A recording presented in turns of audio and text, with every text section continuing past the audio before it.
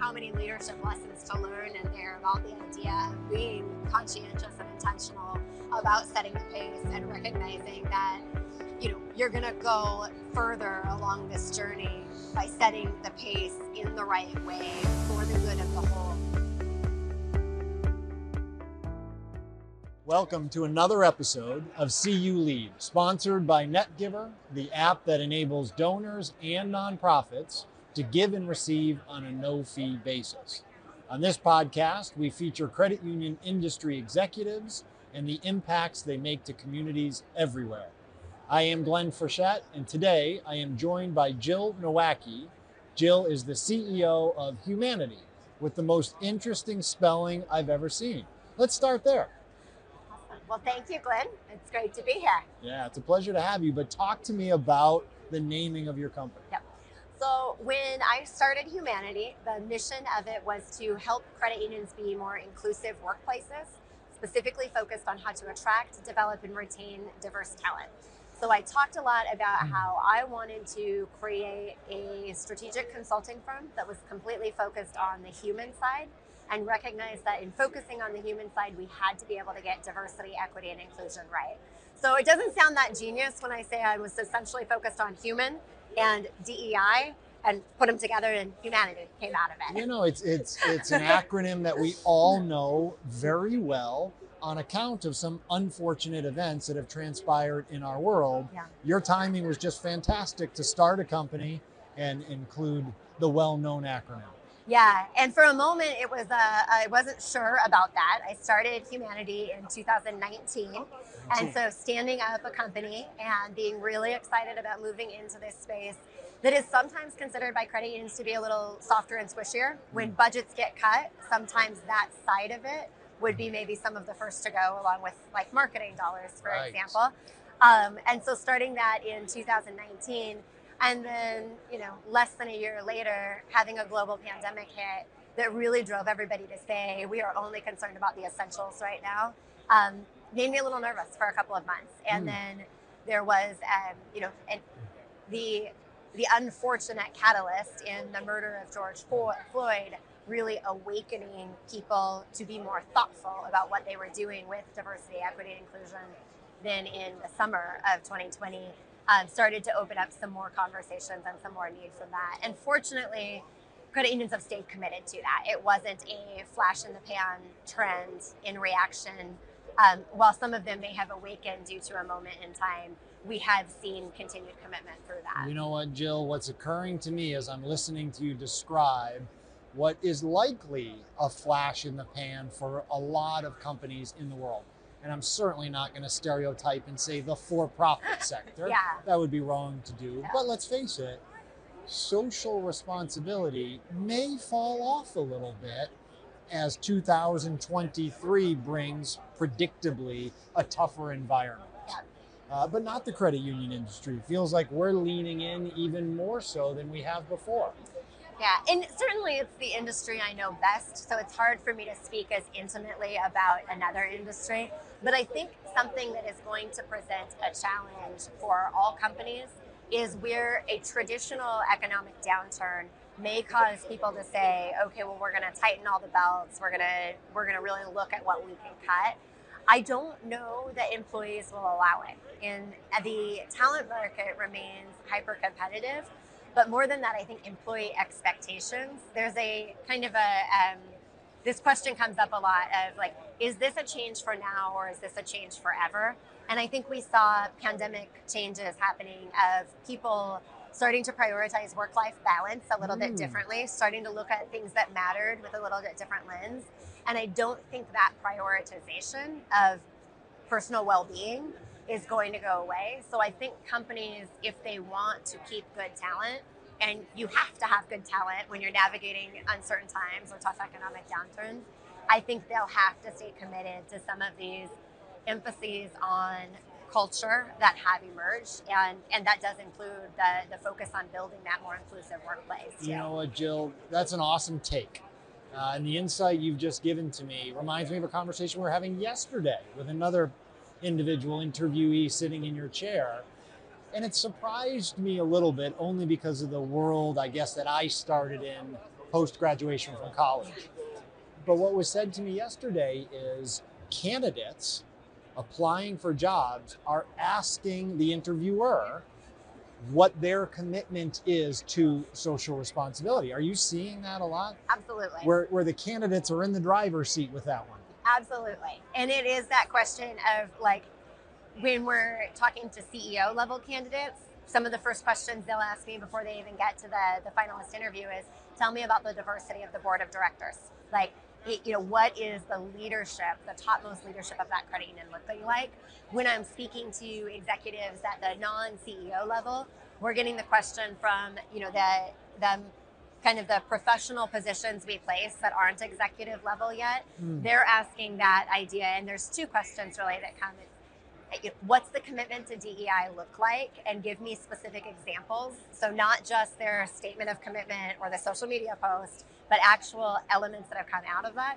And then the second question, which we as Humanidei treat as a huge part of diversity, equity, and inclusion, is what does career path planning look like at this organization? Like, what are my opportunities for advancement? And they don't want to hear, oh, well, stick around for 27 years and you might be able to vie for the CEO position. Right. They want to know what is my opportunity to make a difference, to make a contribution? What are you willing to do to continue to develop me and help me grow so that I am ready for that next step? You know what's awesome about what you're saying to me? It's easy to get discouraged that we've found ourselves in a world that in a lot of ways has not changed for the good. Yeah. But as I'm listening to you tell a very awesome story, I'm digging what we're up to. In this way, our world is very much improving. Yeah. And to just kind of build off what you're saying there, it's, I hear that a lot about like, oh, the world's so bad, the world's so bad. I made a very conscious choice, as you know, in 2019 to start Humanidei. And a lot of that was tied to the fact that I've been very fortunate to have a career that I've been extremely passionate about. And I find a lot of joy in the work I do. And I've met plenty of people who don't, who, work is not something that lights them up or it's that drudgery. And I have a belief that, people can find these jobs that are truly joyful, that do light them up. And I think where that aligns with kind of the world where we are today is that it feels like something has shifted, where people are to a point where they want that job that they actually find joy in, and they believe that it's okay for them to expect it. Whereas I think maybe 5 years ago, it was more like, well, it's work. It's not supposed to be fun. Yeah. And now we're seeing employers and employees come together with this like, yeah, we should create an employee experience that is fulfilling and that is something that actually does bring people joy. And not just because we're altruistic, but Right. because when people are in that place where they're working in ways that actually fulfills them, Yes. the result is much better. What's so, I'm just going to say crazy about this discussion we're having. I know you're a mom to a young man, and I have 2 kids. What we say to them is, I want you to choose something that fulfills you, that you're passionate about, and have a great life that way. And yet these individuals, our kids, reach the workforce, and if they're hearing what you just described that some employers are saying, that's pretty awful, meaning work isn't for fun. Right. Work is not really about pursuing a passion, it's about drudgery. Right. Yeah. And That's they're brutal. not going to stand for it, right? Like, I mean, that might mean we have our kids living in our basements for a long time. But no. Can mine live in yours, or what do you say? Are you volunteering? No. Okay. But there is that, and I don't know, my kiddo's only 11, so he's got a lot of time to actually figure out a career path. Yeah. But it's also wild that, I don't know if your kids have ever done this one on you, but it's like, well, I'm going to be a YouTube star. Like, I'm just going to make money off my YouTube channel. Yeah. And as much as that sounds so far-fetched, and we may still be of a generation where we're like, no, please go find a real job when that time comes.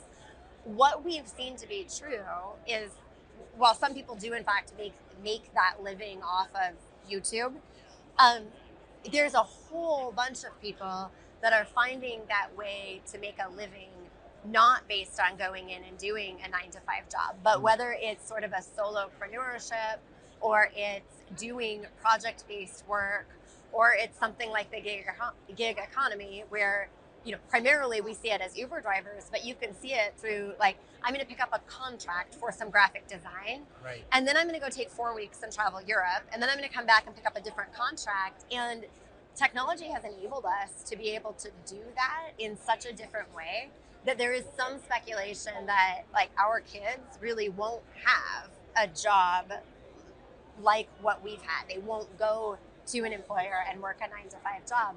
And a lot of what we saw during the Great Resignation was just that. It was people leaving 9 to 5 jobs to go do contract work, gig work, project-based work in a much more flexible way. Too. Is the Great Resignation over? I think it's probably, we're to a point now. I've said a lot in the last couple of years that we don't really know if we're living a pivotal moment in history until we look back on it, and then we can say, oh, here's what was actually happening there. Right. And so without question, we did see shifts in the workforce. I think what we're starting to see is it wasn't exactly that Great Resignation in that everybody quit and was just unemployed. It was a shift in that. There's one element that I think kind of my challenge to the credit union system would be solve this problem, because it's going to create major economic dissatisfaction, and that is the childcare shortage that we have. And I do think that has been a factor in actually driving people to leave jobs. So many organizations or so many states where I go speak, they will talk about like a 3-year wait list for daycare right now. And if you have 2 parents who are working and they decide to have a child, they're not going to wait until the daycare list opens up to have that child. Right. And they're going to have the child when they're ready to have it. And then when you have a baby and there's no daycare, you have to make a decision. Yeah. And so we're seeing it happen. Certainly the young parents are in some cases deciding who leaves the workforce to do the care. But I've also actually seen this very kind of different dynamic, which is the grandparents are like, oh, well, I'll leave the workforce a little early than I intended so that I can help out my children as they're moving forward on that. You have a pulse on a lot of cool stuff. It's a unique one. And I think it's just that one is something when we look at it, and that I am deeply passionate about seeing women appropriately or adequately represented in the workforce. And we did see women disproportionately impacted by the Great Resignation. The number of women leaving the workforce was much greater. And I think a lot of that does track to childcare shortages. And when we look at economic well-being, we know that we need women to be equitably paid. We need women to have their own incomes in order to have a strong economy. And so I think that issue of the childcare shortage is a much bigger driver than just inconvenience or a potential labor shortage. I think having a lack of access to affordable childcare is driving or will ultimately drive bigger economic issues. What a great take, Jill. I really appreciated listening to that. I learned something just then. That was awesome. What our listeners do not know is much about you necessarily, because this podcast will go out to a broad audience. We know each other well, and I know what your history is, but enlighten me, if you will, for our listeners' sake. Help us to understand your path through Credit Union Nation. Absolutely. Thank you. So I joined credit unions in 2001. My first job was doing marketing for Montana's credit unions. At the time, my job was primarily to produce the newsletters that went in with statement inserts. And I was very concerned that if direct mail went away, there would be no marketing jobs left anymore. Yeah. So fortunately, I've been able to keep up with some changing technology trends over that. I think the reason why that first job for me was so defining is I got it initially and thought, well, I'll do this for 1 year and then I'll go find something really meaningful. My first boss is a person named Tracy Kenyon. She's now getting ready to retire from the Montana Credit Union Network after having served there for over 20 years. And I had this opportunity to have a role model who looked like me, who represented me in that leadership position, but also who was so deeply passionate about credit unions to the fabric of her being that I began to see credit unions as a calling and something where I could make a difference with my career. So over the course of the next 20 years, I moved to a national association. I moved to a credit union. I worked at MAPS Credit Union out in Salem, Oregon. And then I had my own opportunity to be the league president at the Connecticut Credit Union League. And it was in that role that I really started to look around and at that level of leadership in the space see where there was a lot more homogeny in the demographics of our top leadership. And that's what inspired me to then go ahead and start Humanidei at that point. To hang your own shingle out front. And I happen to know you're a world traveler. So perhaps you started your company because A, you're an accomplished person and you still have a lot to give in this world, but you also want to travel the world on your own time. It's a wonderful thing. So maybe if I just waited a little longer, I could have done it with any job, right? But in 2019, it was a chance to be location independent. And from that perspective, to be able to say, all right, I can work from anywhere. I don't have to be in Connecticut in order to do this job. And so now I have clients all over the country, and when I'm not on site with them, they don't really care where I am. And so it's been an excellent opportunity for myself, and of course, my partner, and he also has a great deal of flexibility. And so we've been able to say, all right, we're going to spend a summer in Spain, or we're going to spend 6 weeks on the island of Bonaire and get my son scuba certified as well. And so this is where I'm going to start to get mad at you. I'm sorry. Should I stop? But this chance to really see the world and continue to build and broaden perspectives, I think, is really important. I agree with you. So let's talk about people development. You've had an opportunity in lots of different roles within your life to develop budding individuals that have an aspiration to want to continue to give back. The people development part of your job, is this enjoyable for you? Yeah, I love it. And that's definitely when I think about kind of like, where is that place where, so often I challenge people to say, if you're working in your organization and you're trying to look at how you can really gain fulfillment at work, and a lot of times, especially with smaller organizations, there's a lot of, well, I spend so much time doing this and doing that, and it sounds like we have leaders who are maybe down in the weeds where they shouldn't be. So the challenge I often give people is, what is the highest contribution you can make? Like, what are you doing when you're contributing at your highest level? And for me, I think that is contributing from the perspective of being able to develop and grow other people, so that it creates a situation where my team is not limited in like their capacity to perform by where I create a bottleneck, for example, but that they can move beyond that. And how that extends beyond the Humanidei team and out into the work that we do is to be able, sometimes people just need that opportunity to have someone else ask them the right question or help them look at something a little bit differently. And you remove that one obstacle, whether it's a mental obstacle or an actual time obstacle, and they start to perform at that higher level. And that's where, so I feel like that's where my highest contribution is in helping to develop that. And so it's definitely. Well, I mean, I'm easily stealing at least 8 buzz phrases you've given me today because I agree with you. That's where I tend to shine because I like it. It's enjoyable. But now I have a new cool phrase. So I want to lean into the African trip because philanthropic giving is a very important thing for our industry, and I know it's near and dear to your heart.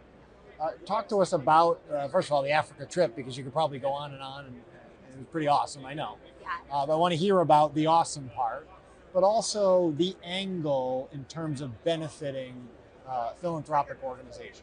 Absolutely. So Africa was an incredible experience. The Climb Africa trip included both the summit of Mount Kilimanjaro, or climbing Mount Kilimanjaro, which is, I think, the thing that people automatically associate with climb.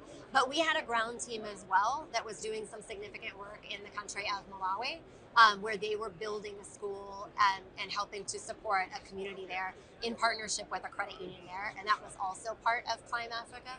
So when we talk about Climb Africa, we're not talking about the summit of Kilimanjaro. We're talking about work we were doing to help the continent advance the way credit unions are serving in that area. And specifically, the outcome of the work we were attempting to do is to raise awareness and raise funds that will help ACOSCA, so the Trade Association for Africa's Credit Unions, to provide greater development opportunities to help lift up that African credit union movement, or the SACO movement there. Wow. And when you go back to everything I just said about feeling like my gift, my highest level contribution is that idea of helping people to get that development, to get to that next step. And you think about education as a key part of that. Like, we're going to help African credit unions succeed, not because we're going to go in and do charitable work with them, but because we're going to help them build a training center, an innovation center, where they can start to build themselves up and to get that education, that caliber of talent in there that will lift the African cooperative movement. And I don't know how much you know about Africa's credit unions, but one of the things I remember from an early WOCU trip I took when I first started in the credit union industry was meeting someone, and we were talking about the great work that credit unions do in their communities. And I was talking about affordable lending and some of the important stuff that we do for community development. And the person I was talking to me about how their credit union was solving challenges related to the AIDS epidemic in Africa. And it's like, I think we do important work. They're literally saving lives and future generations of their community. Yep. And to know that there's that level of impact that the credit unions can make on the continent of Africa, and how something as small as helping them see a path to greater education for the people there working on the ground, and knowing that level of impact it might have is it's rewarding, it's fulfilling, and it seems important. Okay, I mean, let's not lose sight of the fact that you did summit Mount Kilimanjaro. I did do that, yes. All right, so in Colorado, we talk about the 14ers. Yeah. And people like to brag about how many 14ers they've bagged. Yeah. Right? How many have you bagged? And as a younger man, I did 7 fast. Okay. And now I'm like, eh. But how many feet was the ascent? 19,341 feet. That is the summit, or that's the ascent? That's the summit. Sorry, that's the summit. Okay. So yeah. You start at probably 2,000-ish maybe? I think we might start at 6,000. I think it's a little bit higher than that. And so how long did it take you to complete? So the interesting thing about Kilimanjaro is it is not a difficult technical hike. Okay. It is difficult because of the altitude. And so one thing that I learned as I was doing research about it is that the demographic that is most likely to fail is men between the ages of 20 and 30. Huh. And the reason for that is because they're very confident in their health and physical fitness, and they go out too fast. And so it did take us, we spent 6 days on the summit. There's a phrase, or I guess not a phrase, it's just a single word, pole. And so pole. So it's spelled like pole, pronounced pole. Okay. And it means slow.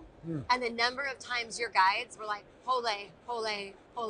I'll tell you this, you probably know Caroline Willard. Yes. So we tease Caroline, and I don't think she'd mind me telling this story.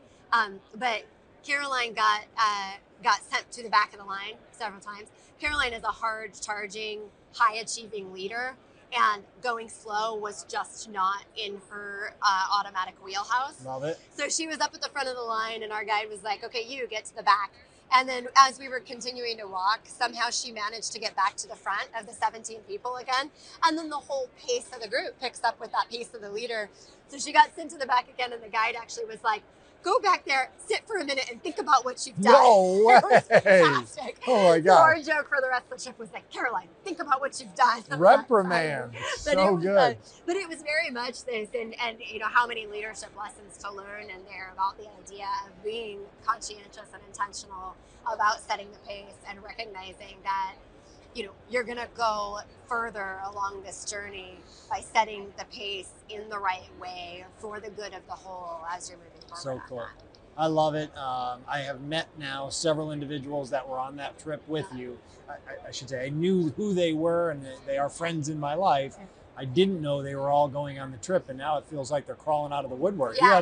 You had a nice cohort. Yeah, it was great. Probably made some deeper friendships. Yeah, and exactly like you said, it was people but you spend 6 days on a mountain with them, and you know them at a whole different level. Right, like you didn't see Mark Meyer in pajamas before. Right. But now you have. Right. Okay. Right. So that changes the discussion. Yeah, it's a whole different level. Yeah. All right, so I want to end on a very personal note in terms of something that's important to your family. You've mentioned now a couple of different philanthropic organizations that you care about. Mm-hmm. Certainly you care about in a professional sense, and perhaps more so. But I always want to give my guests a chance to plug a nonprofit that you care about, and please tell us why it's important to your family. Okay. So I'm going to tell you 3. Sorry.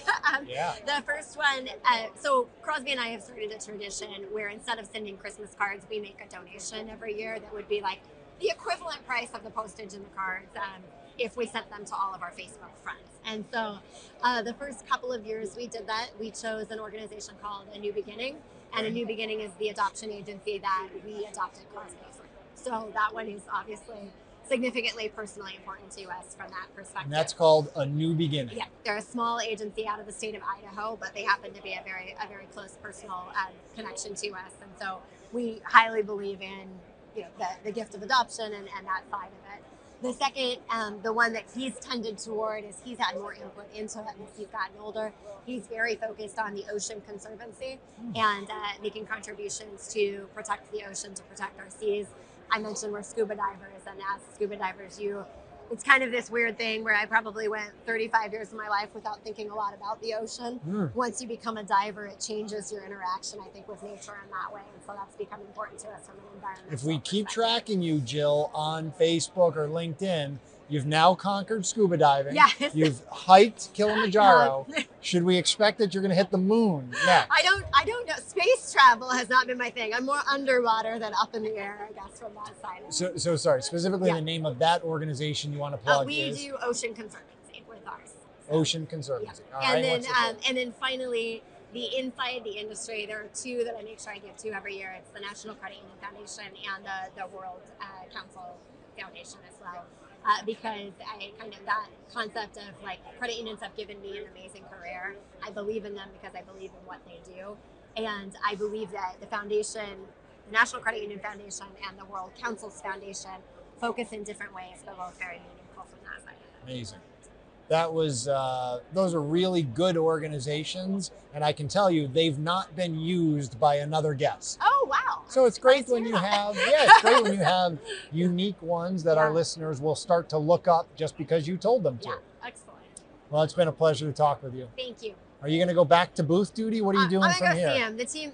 I sent the text, and so now I'm going to go check in with my team and see how everybody's doing. Yeah, you can't just go peace out. And then I've got to go don my gown for the Herb Wagner, speaking of the National Credit Union Foundation. You're speaking tonight. I'm not speaking tonight. No. Speaking of the National Credit Union Foundation, their big event is the Herb Wagner. So yeah. Well, have fun there. Thank you. Get the gown on. Yeah. Prom dress. Absolutely. Pleasure, Jill. Thank you. Have a great rest of your conference.